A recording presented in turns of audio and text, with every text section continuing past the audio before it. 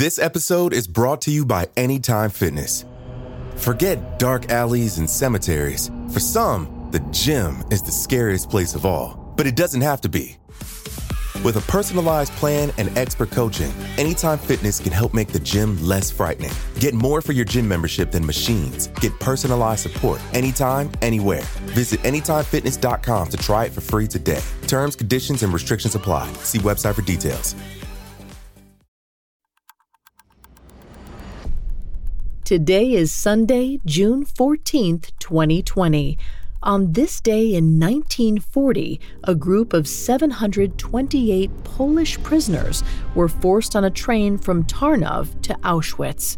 Less than half survived.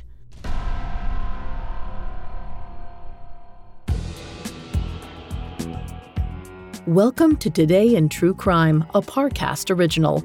Today we're covering the first mass transport of prisoners by Nazi Germany to the infamous internment facility in occupied Poland.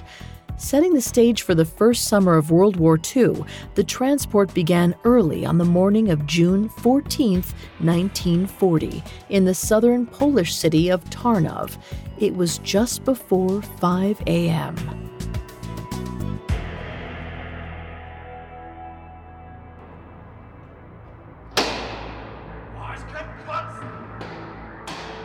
The guards shouted at the political prisoners and banged on the walls of their cells.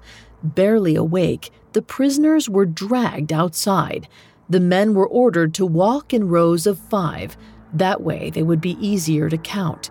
The German military officers accompanied them on all sides, carrying heavy guns.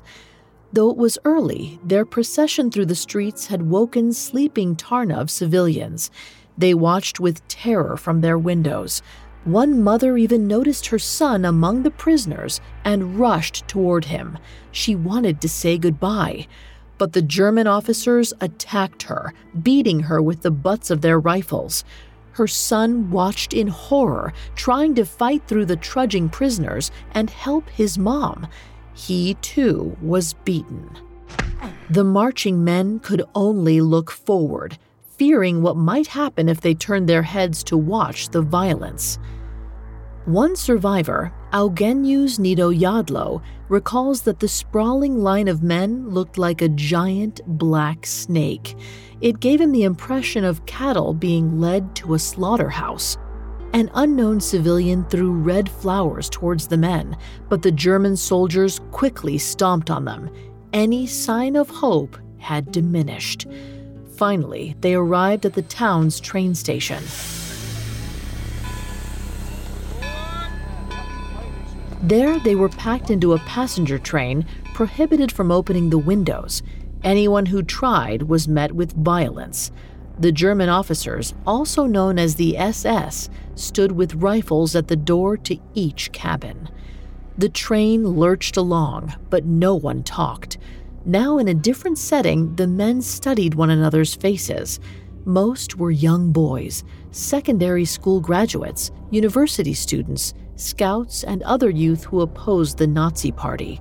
They'd been arrested for their political activism. The men hadn't committed typical crimes. They'd rebelled against the German takeover of Poland, but that was a crime punishable by death to the Nazis. As they turned their gaze to the windows, they were disheartened to see that the Polish train stations had all been marked with German names. Still, they could tell by the terrain that they were headed west. Then the train came to a screeching halt. They'd reached Krakow, Poland. As the doors opened, SS men hit the prisoners with rifles, forcing them to exit their railway cars. On the platform, the prisoners noticed a significant shift in mood in both the guards and those waiting at the station. All around, German soldiers hooted and hollered with reckless frivolity. They seemed to be celebrating. Horror-stricken, the prisoners recognized their words. "Paris is taken. Paris is taken." Their hearts sunk as the Poles realized the Germans were celebrating because their army forces had overtaken the city of Paris. France was surrendering. More of Europe had fallen to the Nazis. Against the backdrop of jovial music and singing, the starved prisoners stood, almost numb, waiting for their next instruction. Then, once more, they were ordered onto the trains, still without a clue where they were being taken.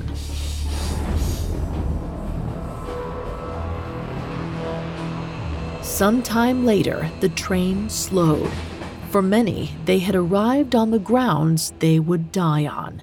Before them, a sign read, Auschwitz. The SS shouted, Alles raus, schnell, schnell, meaning all out, quickly, quickly. Though afraid, the prisoners filed off the train and were brutally beaten with sticks. Suddenly, an SS officer commanded attention, halting the abuse.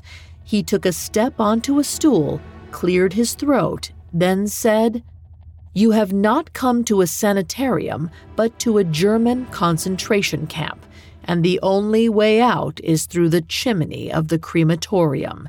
If there's anybody who doesn't like it, he can walk into the wire right away. If there are any Jews in transport, they have no right to live longer than 2 weeks, priests for a month, and the rest for 3 months. Coming up, the Polish prisoners' internment and why they were sent to Auschwitz.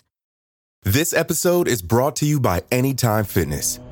Forget dark alleys and cemeteries. For some, the gym is the scariest place of all, but it doesn't have to be. With a personalized plan and expert coaching, Anytime Fitness can help make the gym less frightening. Get more for your gym membership than machines. Get personalized support anytime, anywhere. Visit AnytimeFitness.com to try it for free today. Terms, conditions, and restrictions apply. See website for details. Now back to the story. After the ominous announcement of impending death on June 14, 1940, the first Polish prisoners hopelessly entered their new confines. The next day, they began their work as prisoners of Auschwitz, the most lethal extermination camp of Hitler's reign. But the events leading up to their imprisonment at Auschwitz had really begun a year prior as tensions rose all over Europe. By 1939, the last remaining Jewish businesses had been shut down throughout Germany. Meanwhile, he mobilized troops to invade Poland. Hitler wanted Lebensraum, or living space, for what he deemed the superior Aryan race. To supply them with reason to invade, he launched an anti-Polish propaganda campaign in August 1939. Nationalist news publications claimed that Poland had plans with Great Britain and France to dismember Germany. While this was not the case, it was successful in stoking rage in German soldiers. At 4:45 a.m. on September 1, 1939, the Germans invaded Poland with more than 2,000 tanks and over 1,000 planes, breaking Polish defenses. By October 6, 1939, all of Poland had surrendered, but civilians continued to retaliate. In the year that followed, chaos filled the streets. Poles rebelled and ran from the regular street roundups and summary executions. Many tried to escape Poland via the Polish-Slovak border in the south. They'd hoped to join the Allied forces and take back the land that was once their home. Unfortunately, most did not make it. Instead, they were captured and distributed to various prisons across the country. In jail, they were labeled political prisoners and faced poor living conditions. Tarnów prison was particularly crowded. About 16 men were held in each 6-by-6-meter cell. Straw mattresses lined the dirty floors, and a single metal bucket served as their toilet. Sleeping in such close proximity made it easier for lice and infection to spread. Bread was rationed inconsistently. Sometimes starved inmates wouldn't receive food for days. but despite their hunger, they were forced to clean and work. And though the awful conditions of the prisons did not concern the Nazi soldiers, the waste of human power did. After all, the overcrowding made jails inefficient. They could use these prisoners to do more than simply sustain their own jails. And with a steady increase in mass arrests, the German military knew they would need to find a place to relocate the Poles. Seeking a solution, German authorities discussed 5 potential regions in the country where a major concentration camp could be constructed. One of these was the Silesian town of Auschwitz. Formerly used by the Polish army in World War I, the land already had army barracks. The empty space surrounding these barracks would also make anticipated expansion of the camp easy. Finally, major railroad lines could easily reach the region from numerous European cities. So it was decided. On April 27, 1940, Heinrich Himmler, one of the most powerful members of the Nazi Party, ordered the military to build a new concentration camp. Auschwitz was renamed Auschwitz, and the former tobacco monopoly building and army barracks became its central structures. Between that first transport in June 1940 and the final transport in July 1944, over 7,000 Polish men and women would make the same journey from Tarnow prison to Auschwitz concentration camp. Between 1.1 and 1.5 million people died there. 90% of them were Jewish. Today, Poland observes June 14th as a National Remembrance Day for the victims of the German Nazi concentration and extermination camps.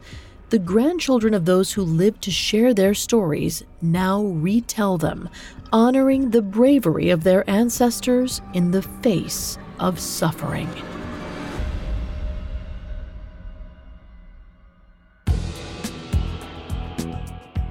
Thanks for listening to Today in True Crime.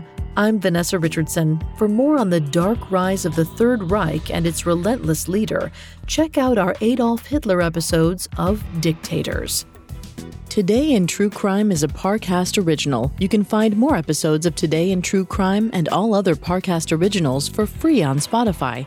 Not only does Spotify already have all of your favorite music, but now Spotify is making it easy for you to enjoy all of your favorite Parcast originals, like Today in True Crime, for free from your phone, desktop, or smart speaker.